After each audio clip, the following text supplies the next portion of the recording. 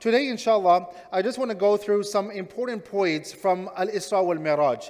And the reason why I do want to do this today is because I understand that many people have been asking that, we want to have a big program where we have all the events of Isra wal Mi'raj explained to us and so forth. And we've been through these stories before in the past. But today, of course, we cannot keep it a very long khatira. I just want to just share a few points from the night of Al-Isra wal Mi'raj, things that we can learn from and so forth.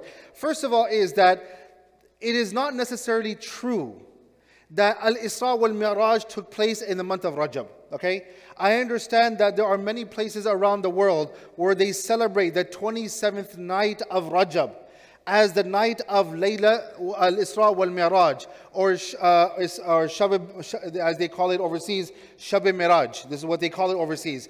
So, by the way, in the hadith of the Prophet ﷺ, or in the seerah of the Prophet ﷺ rather, it is mentioned that there are differences of opinion in regards to this matter. Some say that it took place in Rabiul Awwal, some say that it took place in Rabiul Thani, some even had other opinions. Rajab was also an opinion, but what happened was that later on there were some other scholars who then did their own math, their own calculation, and they came to the determination that perhaps it was the 27th night of Rajab, and hence this became the mainstream opinion and the mainstream following throughout the entire ummah. It's no different than, if you remember, like when you talk about the night of Laylatul Qadr. There are some people who are fixated in their mindset that it is only the 27th night of Ramadan that is considered as Laylatul Qadr, and perhaps because one time before there was a companion or a tabi'i, and during his time it was a 27th night, or this was their own opinion. This was their own opinion, and then this became the mainstream opinion. And this is why, by the way, even if you go to many places overseas, even this is a practice amongst many Muslims, that you will not see them dedicate themselves on all the nights the way they will dedicate themselves on the 27th night of Ramadan, is because they have this mindset that this is the night of Laylatul Qadr. So this is why we have to first understand that when it comes to Al-Isra wal-Mi'raj, there are many opinions. Of course, the mainstream opinion that has become predominant, very well known in the Muslim Ummah, is the 27th night of Rajab. Now, the next thing is that when Rasulullah sallallahu alaihi wasallam, when he was taken, of course, he was taken from here, from Makkah al-Mukarramah to Masjid al-Aqsa. Allah subhanahu wa ta'ala, He reveals this surah, Subhanalladhi asra bi'abdi. Allah says that all glory be to Allah subhanahu wa ta'ala who took His abd. Okay, now this is very important to understand. First of all, He took His abd. Who is this abd? Rasulullah sallallahu alayhi wa sallam.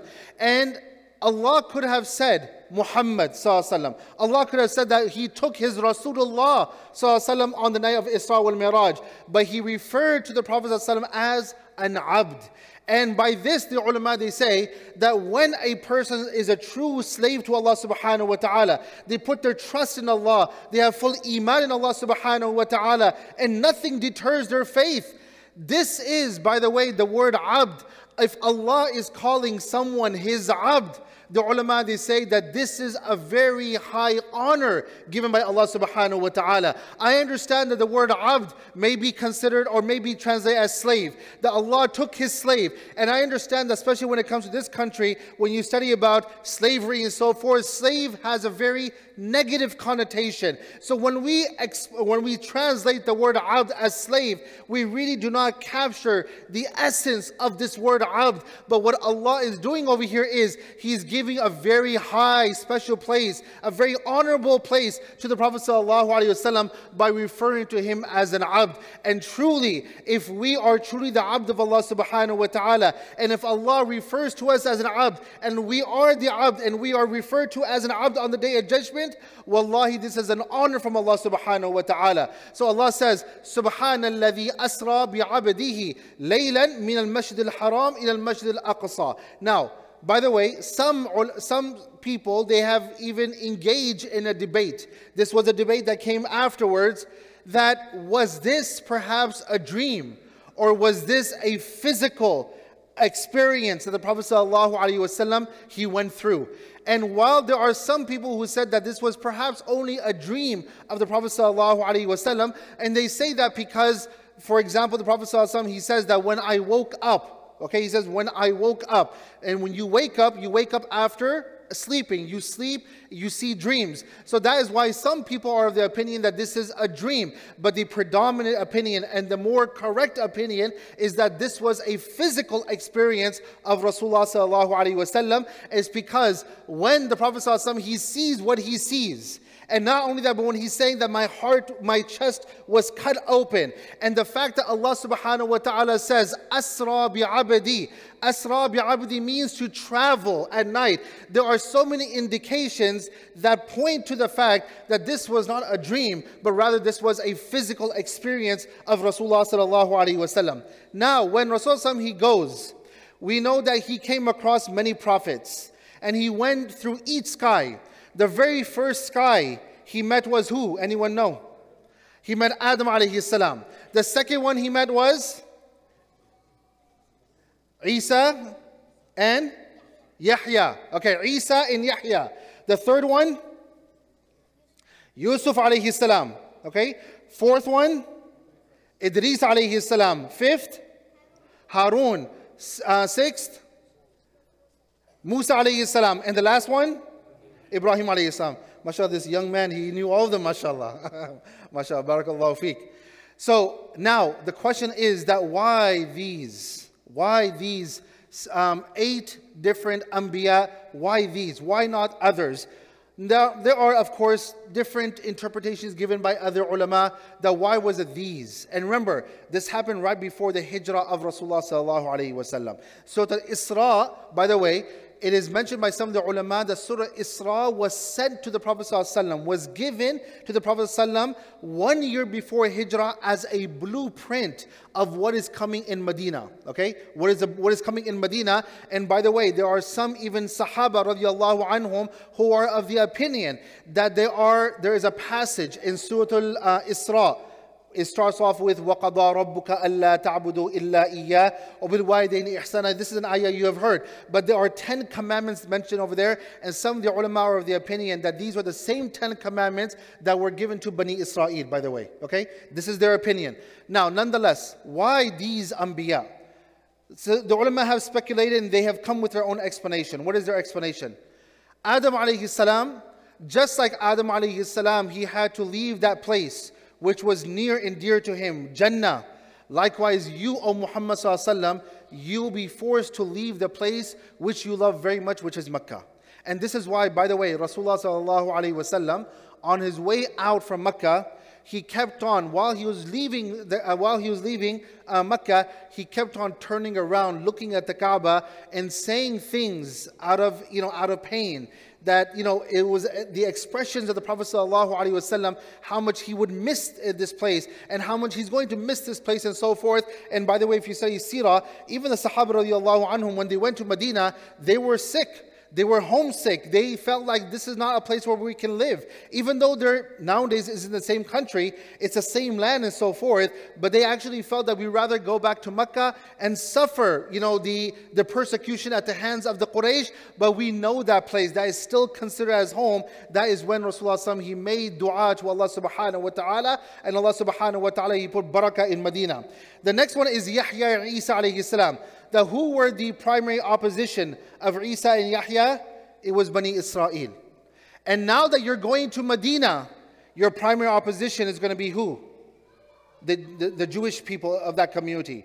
And lo and behold, when the Prophet ﷺ, he went and things changed in Islam, meaning that the Qibla was the same. 18 months after, the Qibla changed. You all know this. Qibla changed from Masjid Aqsa to Mecca. This is when slowly and gradually the Jewish community became more hostile to Rasulullah sallallahu alaihi wasallam. What was the symbolic nature behind Yusuf alayhi salam's visit? That the fact that Yusuf alayhi salam's closest family members were plotting and planning against him. You, O Muhammad sallallahu alaihi wasallam, your closest family members and your closest tribe members are going to plot and plan against you too.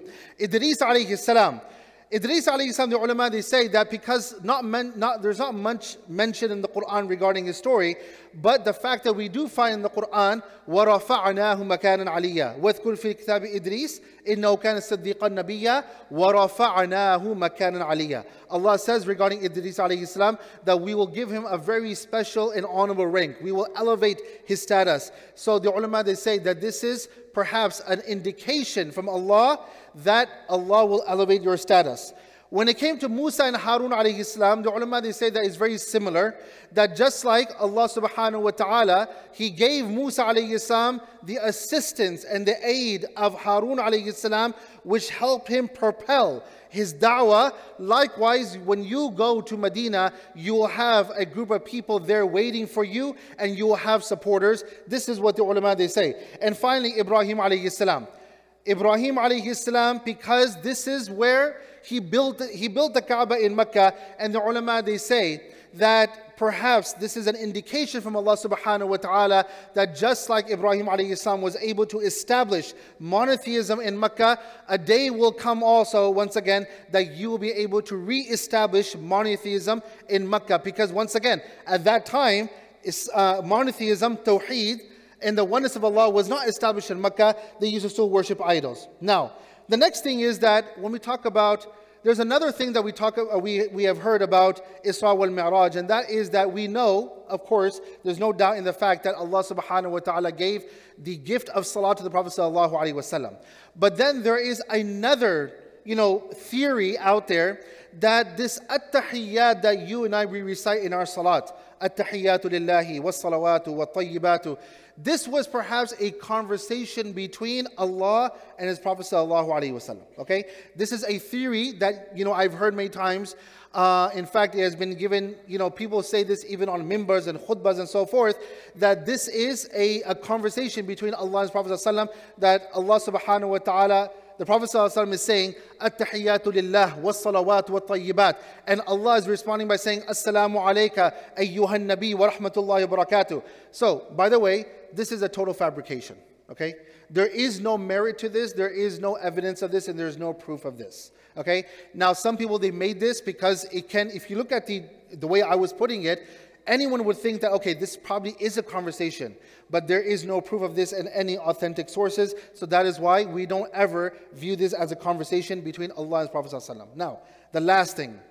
One thing that we have also learned from this incident of Isra wal Mi'raj is that when you are a true slave to Allah subhanahu wa ta'ala, and you make dua in the state of distress, Allah subhanahu wa ta'ala is there.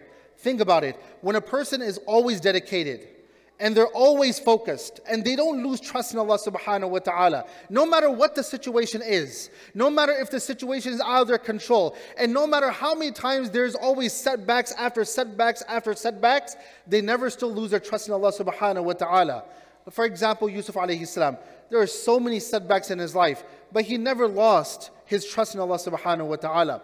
So think about this. Even when it comes to any one of us, even there might be setbacks after setbacks, but if we put our trust in Allah subhanahu wa ta'ala in the most critical times in your life, when you call out to Allah subhanahu wa ta'ala and you make a sincere dua, Allah will be there to accept your call. I'm going to share one story with you. It's actually a very interesting story. I'm going to finish off this inshallah, just to show you that when you are in extreme distress cases, when you make dua to Allah subhanahu wa ta'ala, Allah accepts. This was some time ago. I was actually sitting on Clubhouse. It's a social media app. And there was a person, he was just sharing a story. And the story is basically that there were some youth who came to the masjid. And they said that, instead of doing something at the masjid, let's go outside, let's do something outside. So they went outside. So you have, they asked one of the youth that, where are you? We're going to come pick you up. So there were a handful of youth, okay? And these were tall young men. And there was one who was a little shorter. And so what happened was that they went to that place to go pick him up. What someone saw was that, and this is what that person, they called the cops, and they said that I saw a group of young men taking and picking up a small, a younger person and forcing them into the car. Now, these were just youth. What they were doing is they were just having a good time. They were trying to pull them into the car and, trying to ask them to come into the car and so forth. They were just messing around with each other. There was nothing wrong. But what that woman actually thought was that there was a a kidnapping taking place. Okay? So she called the police. And she said that I have witnessed a kidnapping. You have to go, and this is the cars, these are the license plate and so forth. So the cops caught up to these. There were 2 cars. The cops came, they arrested all the youth, okay? They arrested all the youth. And all the parents are losing their mind. What happened? Once again, it's a misunderstanding and so forth. These youth are telling the cops that this is not what you think it is. This is no kidnapping. You understand? This is just, we know each other. Our parents know each other. We just came to pick him up. That person thought it was a kidnapping, but there's no kidnapping. But the police officers had to follow protocol. So what do? Is they booked them, put them in handcuffs, took them to the jail. Now, all the parents are worried, calling attorneys and so forth. Now, there was one youth who was in there, who was like sort of the leader of all the youth. And he was in a cell, okay, he was in a cell with another young man who was not very close to Allah subhanahu wa ta'ala, but nonetheless, he used to come to the masjid time to time and attending halaqas and so forth. So he told him that, look, he told all the guys and all the youth that you are seriously, I can see from your faces that you are in a state of distress. You've never experienced jail. Now you're sitting behind bars, you're worried, you're concerned. Make dua to Allah subhanahu wa ta'ala. This is a time of distress. And whatever dua that you make, inshallah, Allah will accept it. And subhanAllah, all these kids, they start, think about their khushu', okay, for a moment. Think about their level of sincerity. So they all made wudu, they're all praying salah, they're crying, Ya Allah, please save us, we don't want to go to jail, and so forth. And after a while, there was a parent who comes and he brings food for his son, okay? And what does he bring? He brings a double cheeseburger for him, okay? He brought a double cheeseburger for him. So the guy who was in, the guy who was, there were like two in each cell. So when that double cheeseburger comes for this kid, the man says to him that, I told you to make dua. What did you make dua for? And he says that I was really hungry. I did ask for a double cheeseburger. So he made dua for a double cheeseburger in the state of distress. He made dua for a double cheeseburger, and lo and behold, Allah gave him a cheeseburger. And that time he says, you feel like slapping him, and said that, had you made dua that we would get out, then we would be out by now. You understand? So the point is this, okay? That in the state of distress, when you make a sincere dua to Allah subhanahu wa ta'ala, and a sincere dua, Allah will always accept your du'as, inshaAllah. So I ask Allah subhanahu wa ta'ala to make us from amongst those who apply, who listen attentively, who apply properly. Ameen Rabbil Alameen. Jazakumullah khair. Assalamu alaikum wa rahmatullahi wa barakatuh. إن المسلمين والمسلمات والمؤمنين والمؤمنات والقانتين والقانتات والصادقين والصادقات والصابرين والصابرات والخاشعين والخاشعين والخاشعات والمتصدقين والمتصدقات والصائمين والصائمات والحافظين فروجهم والحافظات والذاكرين الله كثيرا والذاكرات أعد الله لهم مغفرة وأجرا عظيما.